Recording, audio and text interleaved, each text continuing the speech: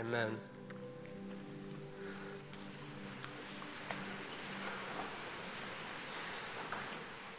So good to be with you, church. My name is Halim Suh. I serve as one of the pastors and elders here at the Stone.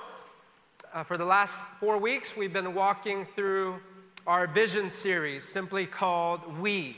Starting next week, we're going to be back in the Gospel of Matthew. But during these 4 weeks, we've been basically asking this question: what are we as a church called to be?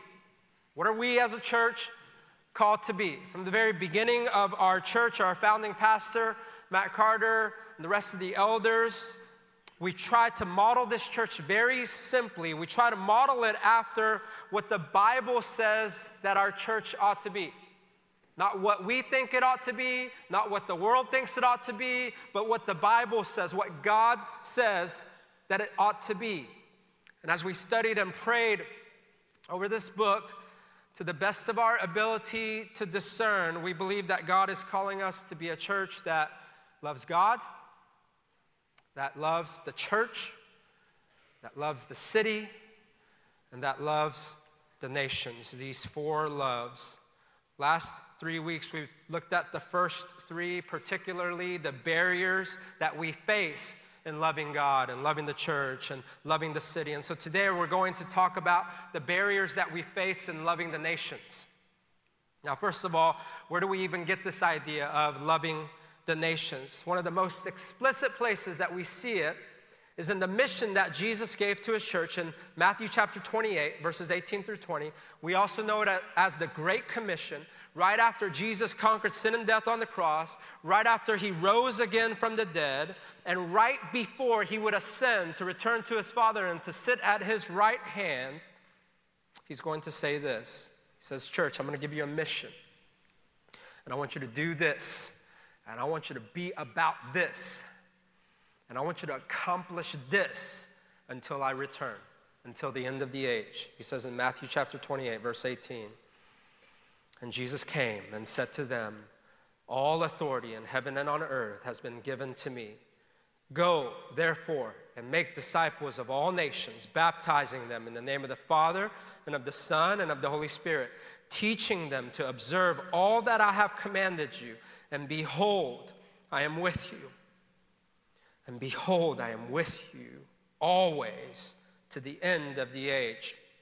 So here's the mission of God: to love the nations by making disciples of all the nations, to love the nations by going to the nations, by preaching the gospel to the nations, by baptizing them and teaching them all that Jesus has taught us, by either going ourselves to the nations or by financially, prayerfully supporting and sending and enabling others to go to the nations.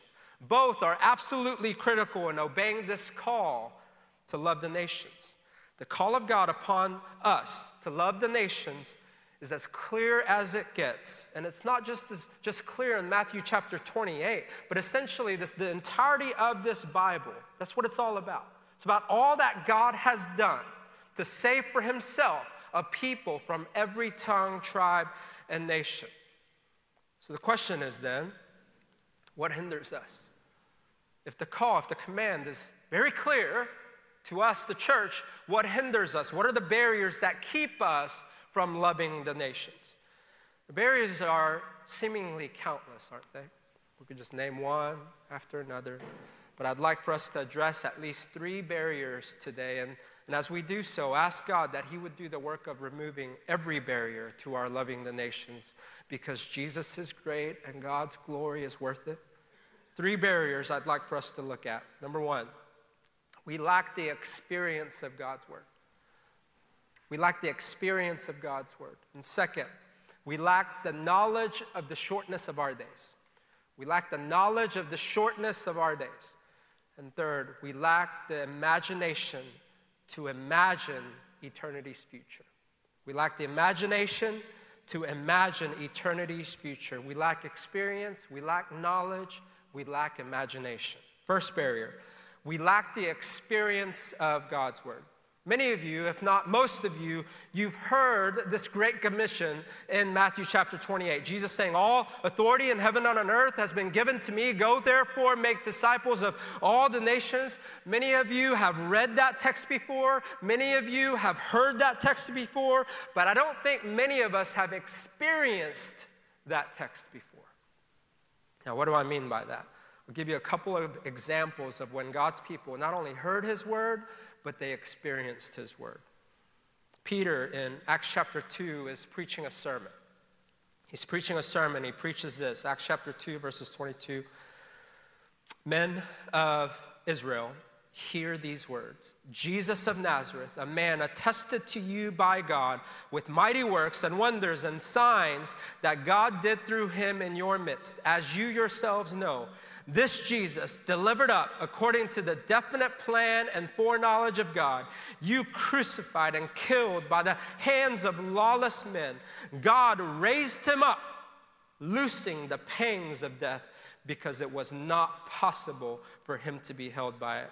That's my favorite part. Loosing the pangs of death, because it was not possible for him to be held by it. Verse 36. Let all the house of Israel therefore know for certain that God has made him both Lord and Christ, this Jesus whom you crucified. Now when they heard this, they were cut to the heart. Now when they heard this, they were cut to the heart and said to Peter and the rest of the apostles, brothers, what shall we do?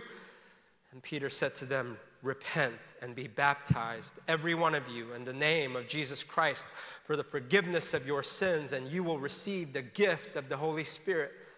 Verse 41, so those who received his word were baptized, and there were added that day about 3,000 souls. What are we seeing here? We're seeing that Peter preached a sermon, and 3,000 people just got saved. That's incredible, right? But how? How? Was it because Peter's preaching was that eloquent? Well, I'm sure Peter's preaching was unbelievable, right? But we can't attribute 3,000 people getting saved only to Peter's preaching ability or even to the content of his sermon. Because if that were the case, 3,000 people would have been saved every time Peter preached. But that didn't happen. Something else happened. What caused 3,000 people to be saved? What happened? Verse 37 tells us. Now when they heard this, they were cut to the heart. Okay? They heard Peter's preaching. They heard God's word. They heard the gospel. But then something else happened. They didn't just hear God's word. They experienced God's word. It wasn't less than hearing. It was more than hearing. They were cut to the heart. God's word had pierced through by the power of the Holy Spirit. One of the primary barriers to our loving the nations is that we lack experiencing God's word. Notice I'm not saying we lack reading God's word, though that may very well be the case. I'm not saying we lack hearing God's word, though that may be the case. I'm saying we lack experiencing God's word. We might be reading, we might be hearing, but we rarely read and hear and memorize and meditate and seek and search until we're cut to the heart. God's promise to us is this: you will seek me and you will find me when? When you seek me with all of your heart. When's the last time you sat down, opened up God's word, and you were cut to the heart by it? When's the last time you sat down and you were reading God's word, and then all of a sudden you found that it was reading you?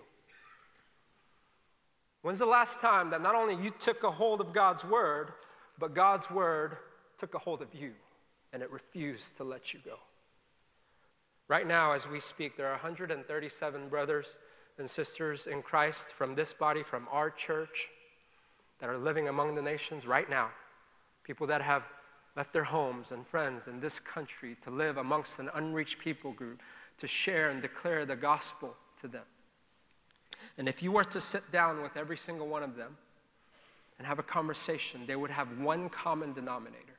one common denominator that caused them to go and say yes. They will all individually be able to tell you of a time when they not only heard the Great Commission, when they not only read of God's love for the nations, but they experienced it. They experienced it. They were cut to the heart by it. They were gripped with it. James tells us in James 1:21, humbly accept the word planted in you, which can save you. Humbly accept it. He says, this is how you receive it.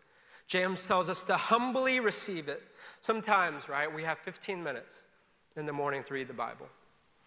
And so you read it for 15 minutes and nothing really happens. And so you say, okay, but I read it, box checked. And can I tell you, church, as a person who's done that many, many, many, many times, can I tell you that that's not humbly accepting God's word? There's nothing humble about a Christian who says, okay, God, you got 15 minutes. Go. But too many times that described the condition of my heart when I would open up this book.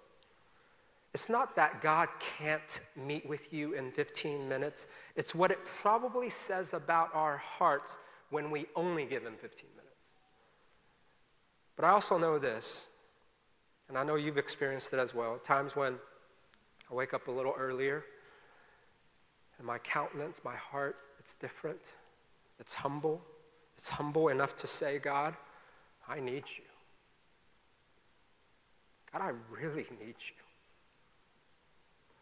Unless you speak, I won't make it through the season. God, unless you speak, I won't make it through today. Right? But even still, this is often my experience, even during those times. I read the chapters that are assigned to me in my Bible reading plan and in my morning stupor. I know I just read it, but I can't remember what I just read. Like, what did I just read? Right? Have you been there? And I'm so tempted, even at that time, to go, well, okay, I gave it a shot. And walk away, check the box, frustrated even. Right? God, I said I needed you. I didn't say nothing. But then God gives me the humility to come to the realization that this is God's word. It's God-breathed, and he says it's living. He says this book is living, and it's active, sharper than a double-edged sword, piercing to the division of soul and spirit, of joints and marrow. And it says that this word, it discerns the thoughts and the intentions of my heart, that I don't go to read this book, but this book God has given us to read us. It's like a mirror. It shows us what we look like. And so, if it's not disturbing me, if it's not grabbing me, if it's not moving me, if it's not working on me, the problem is with me, not him. The problem is with me, not it. And so I read it again. And I read it again. And I think upon each word and phrase until all of a sudden I'm cut to the heart. And now here's not what I'm saying. Here's not what I'm saying. I'm not saying, oh, you're not getting much out of your quiet time, you just need to try harder. I'm not saying that at all. Of course, spending extended time in God's word to pray and meditate and to memorize, it's important, it's helpful, but that's not the key to experiencing God's word. Well, what is the key? The key is the heart, not the method. So many of us, we focus on the method, right? Just tell me what to do. Tell me what method, Bible study technique I should be using. What's the right length of time? Is it 1 hour and 27 seconds? I'll do that. Just tell me what to do, right? It's not the method, it's the heart. The only thing that we need to experience God's word, the only thing that we need, right, to experience being cut to the heart, the only thing that we need is need. We just need to need him. We just need to desperately need him. God wants to meet with you. He promises to meet with you, but he does set one condition on it. You have to need him. You will seek me and you will find me when? When you seek me with all of your heart. The only thing that he's asking for is all of your heart, all of it. And the only time we'll ever give it to him is when we're humbled enough to need him. It's only when we go to God's word with this kind of need, with this kind of humility, that the Holy Spirit breaks through and we're cut to the heart and we start bearing the fruit of obedience. And loving the nations, it's too difficult. It's too God-glorifying. It requires too much sacrifice, either to be a goer or to be a sender. The price is cutting back on your lifestyle. The price is suffering, sometimes even death. Our church has paid it. And there's just no way that we're going to do it unless we experience God's word and we're cut to the heart by it. Until this word gets a grip on us and just does not let us go. Sometimes we ask for a sign, don't we? It's a miraculous kind of experience where we say, God, you want me to go? I'll go. Just show me very clearly and I'll go, right? Let me pour my cereal in the morning and just have it spell out missions, and I'll go. God, you do that for me, I will go, I promise, right? Well, let me tell you the sign that Paul received that compelled him to go. Paul, as many of you know, is, apart from Jesus, the greatest missionary ever to live. What compelled him to go? And not only go, but go to the most unreached, the most dangerous places in all the world. Well, he tells us in Romans chapter 15, verse 20. He says, and thus I make it my ambition. He says, this is my ambition, to preach the gospel, not where Christ has already been named, lest I build on someone else's foundation. And then he gives us the reason. But as it is written, and he quotes Isaiah 52:15, says, this is my reason for my ambition. Isaiah 52:15, those who have never been told of him will see, and those who have never heard will understand. Paul says, I make this my ambition. Church, what's your ambition? What's your ambition in life?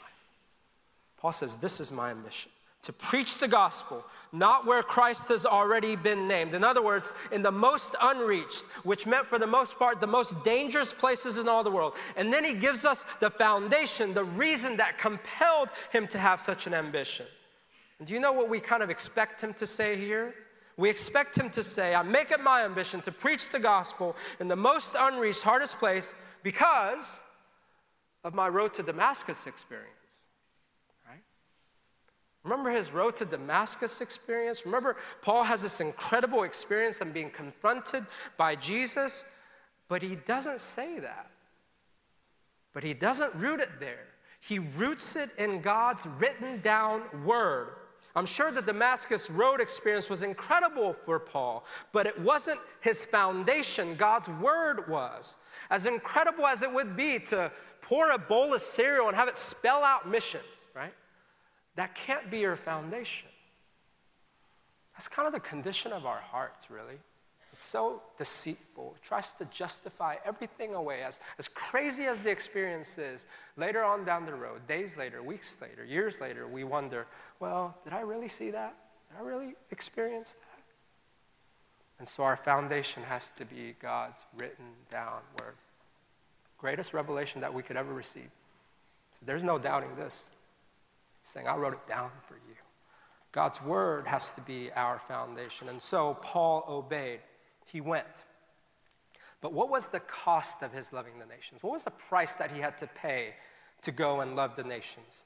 He says in 2 Corinthians 11:24, it says, 5 times I received at the hands of the Jews 40 lashes less one. It says 3 times I was beaten with rods. Once I was stoned. 1 time too many, right? 3 times I was shipwrecked. A night and a day I was adrift at sea, on frequent journeys, in danger from rivers, danger from robbers, danger from my own people, danger from Gentiles, danger in the city, danger in the wilderness, danger at sea, danger from false brothers, in toil and hardship through many a sleepless night, in hunger and thirst, often without food, in cold and exposure. What compels a man to pay such a price? What compels a man to say, I'll sign up for that? Paul was compelled because he read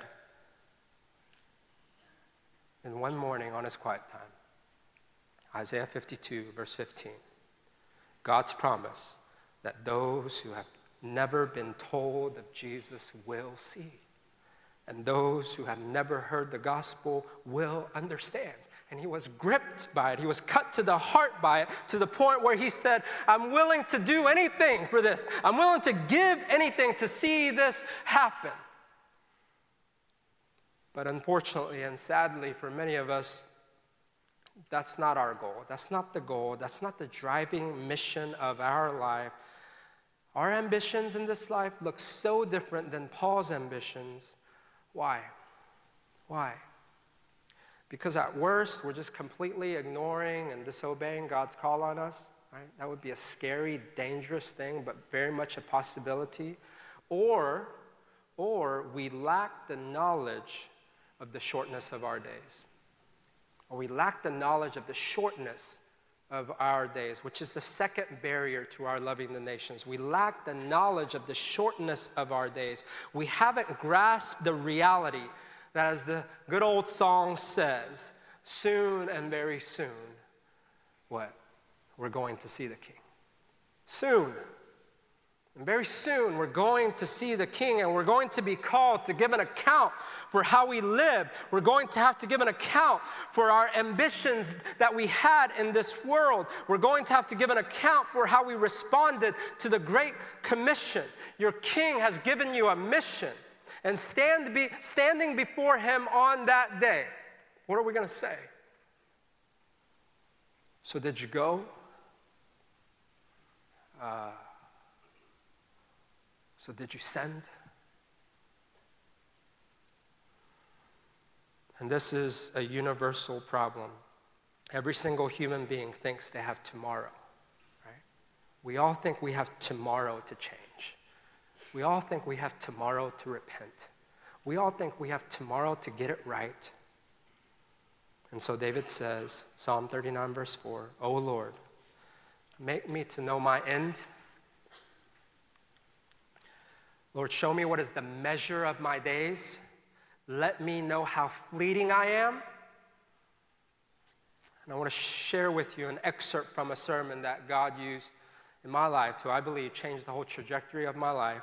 The sermon that God used to cut me to the heart and to make me determine more than ever to consider the measure of my days. To pursue to the best of my ability, not wasting my life here on earth, but making it count in eternity for the glory of the cross of Jesus. It's a sermon preached by Pastor John Piper at a college event when I was a junior at Texas A&M. It's a long excerpt, but I just listened to it again this week, and I just wept through it. It rang just as clearly, just as true today, this week, as it did 20 years ago. And so I've been praying that God would use it to do the same for you. I didn't really know how to do it. I wish I could just kind of play a video clip, but it's so old and busted and grainy, and so I'm just going to do my best John Piper impersonation, okay?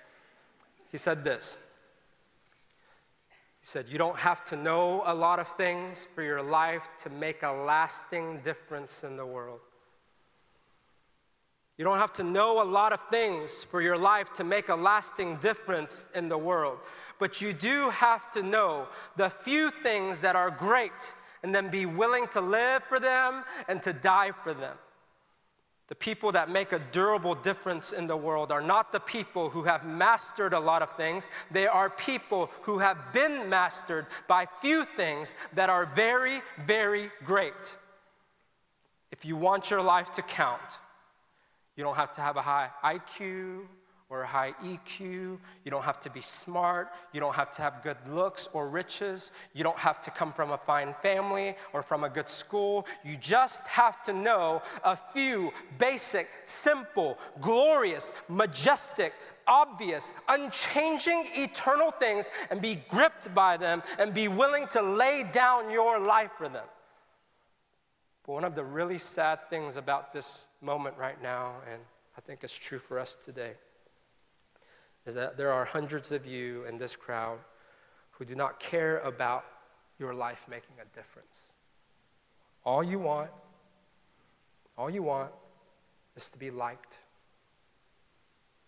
maybe finish school, get a good job, find a husband or a wife, a nice car, nice house, long weekends, good vacations, grow old, healthy, have a fun retirement, die easy, and no hell.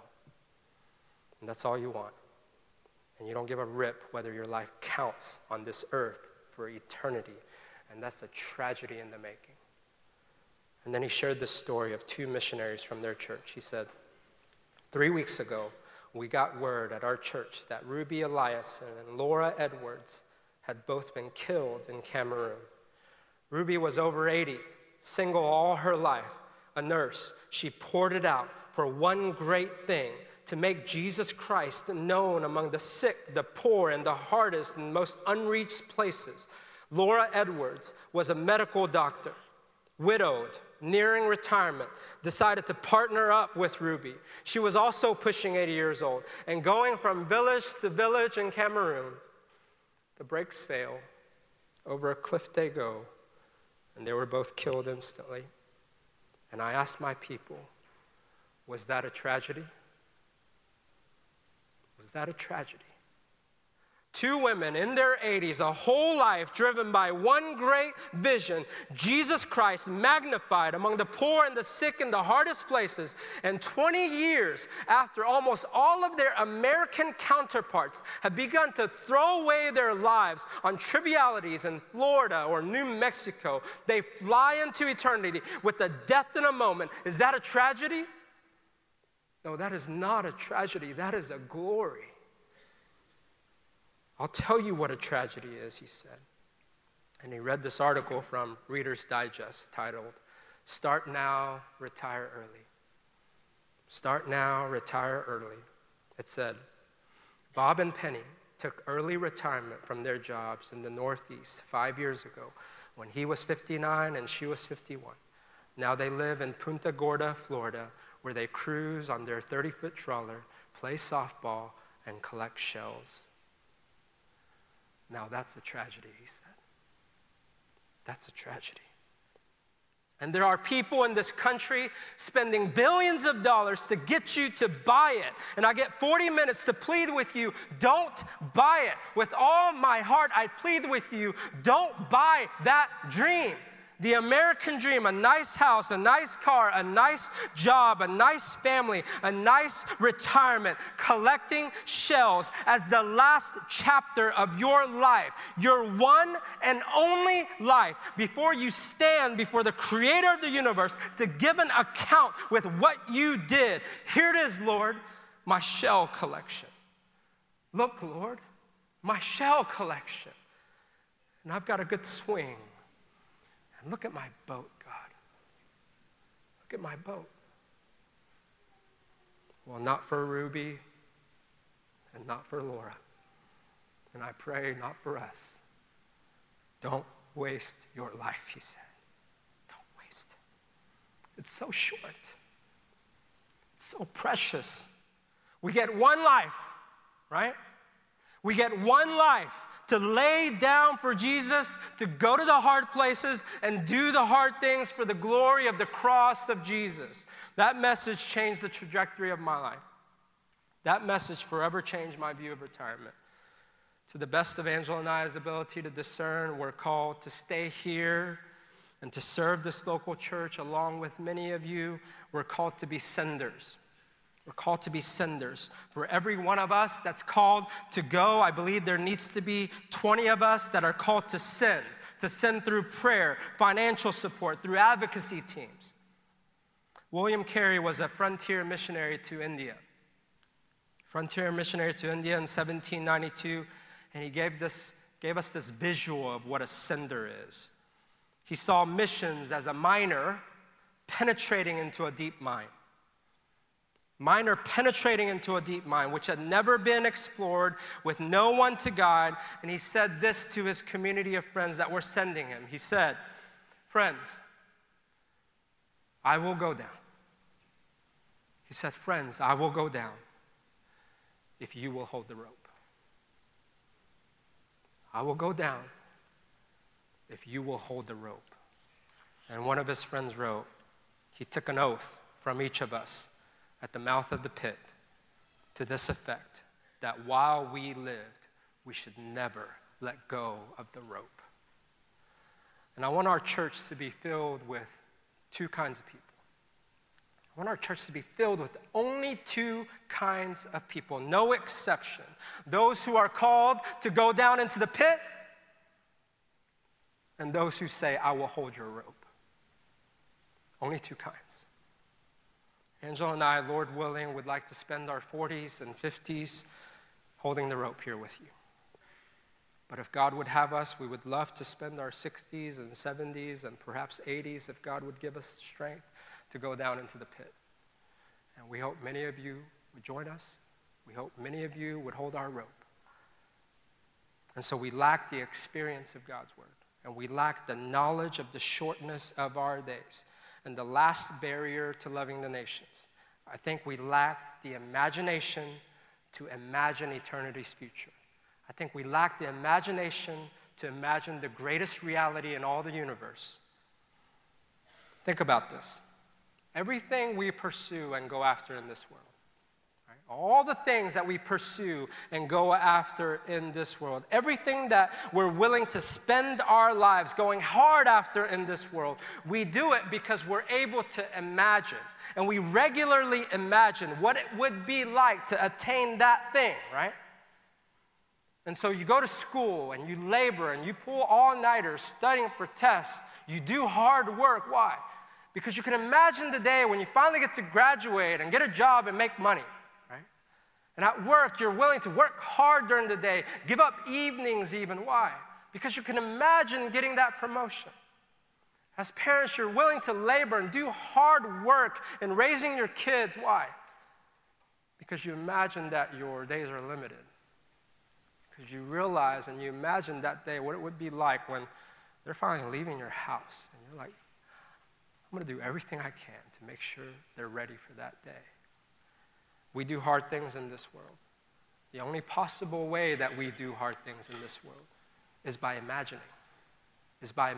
Without imagination, we don't do hard things.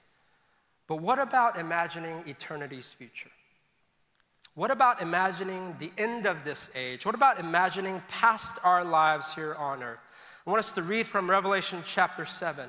And as we read, let's imagine together with our greatest imagining ability what this day will be like, okay? And as we read, let's ask God that we would do more than hear, that we would be cut to the heart by it. Revelation chapter 7,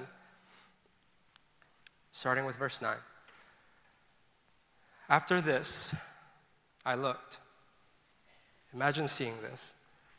And behold, a great multitude that no one could number, from every nation, from all tribes and peoples and languages.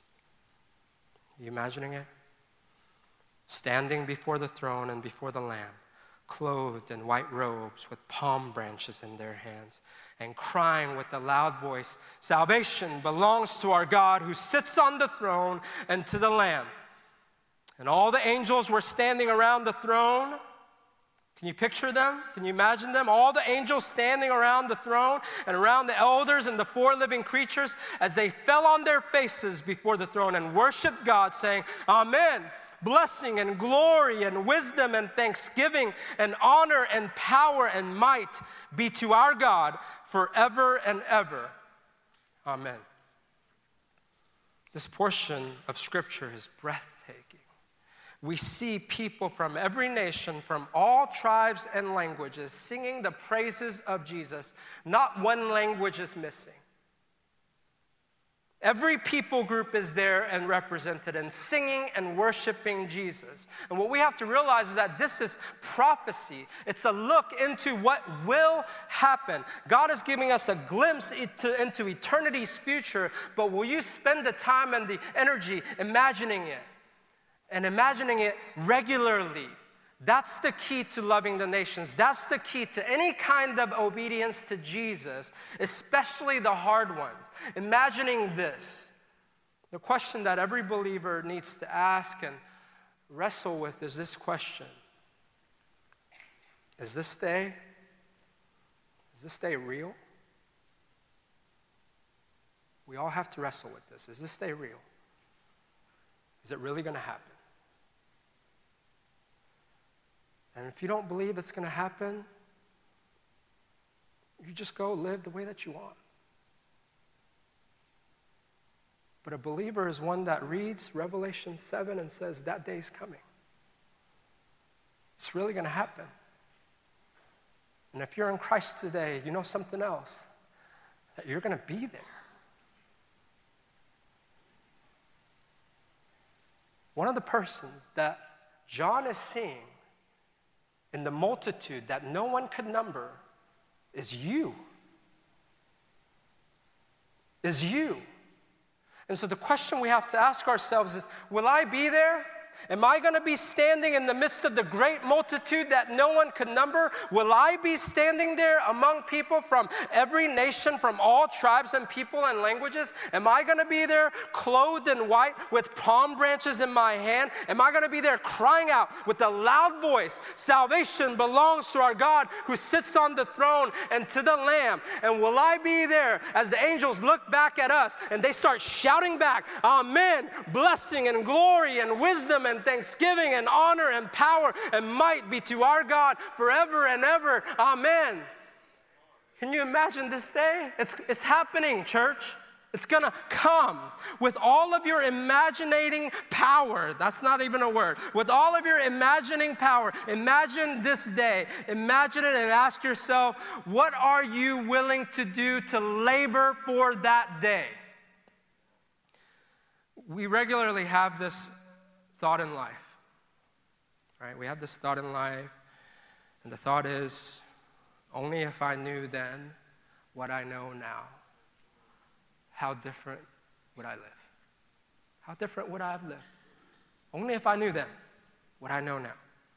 In other words, if I had the opportunity to speak to my 7-year-old self, what would I say to him? As my world's being turned upside down, moving from Korea to America, not being able to say a single word in English, what would I say to him? What would I tell my college self? I would say, hey, don't worry about studying for biochem, you're going to be a pastor. I would say, lay off the Whataburger a little bit. What would you tell your middle school self? What would you tell your 20-year-old self? What would you tell your newlywed self? Only if I knew then what I know now, how I would have lived differently, right? And as Angela and I were talking about this week, she said, and what would your 10,000-year-old self tell you now? I love my wife. What a question. What would your 10,000-year-old self? If you had the opportunity to break through time and space, look at you in the eyes, your 10,000-year-old self with your glorified bodies, no more sin, no more death, your face shining like the sun because you've been staring at Jesus all day, what would they tell you? I think they would say something like this. I think they would look at us and say, it's all going to be worth it. It's all going to be worth it. Whatever you have to lay down now, whatever you have to sacrifice now, whatever tears you have to cry now, so that our King Jesus will receive the worship that he is due, worship from every tongue, tribe, and nation, it's going to be worth it. And so do the hard thing. Go to the hard places. Don't waste your life. It's so short. It's so precious. Lay it down for King Jesus. It's all going to be worth it. What you do with your life now, it truly does echo in eternity. I think that's what they would say. Don't you think? I want to close by showing a video. And it tells the story of our church in the last 10 years. 10 years ago is when we began to, together as a church, be cut to the heart with this reality of God's love for the nations. 10 years ago, 10 years ago is when we begin to realize the shortness of our days. The shortness of our days as a church, right? God's giving us only a certain amount of time. What are we going to do with our church? How are we going to live? 10 years ago is when we started asking this question together. God, are you calling me to go? Or God, are you calling me to stay and send? Right? Only two types. There's no third option. And so as we watch this video together, let's make that our prayer as we pray together, as we ask God, God, are you calling me to go? Or are you calling me to send? Are you calling me to go down into the pit? Or are you calling me to hold the rope? Let's watch the video together. Due to security concerns for our goers, we've cut this part of the sermon. If you'd like to learn more about the work being done abroad for the sake of the gospel, please visit forthenations.org.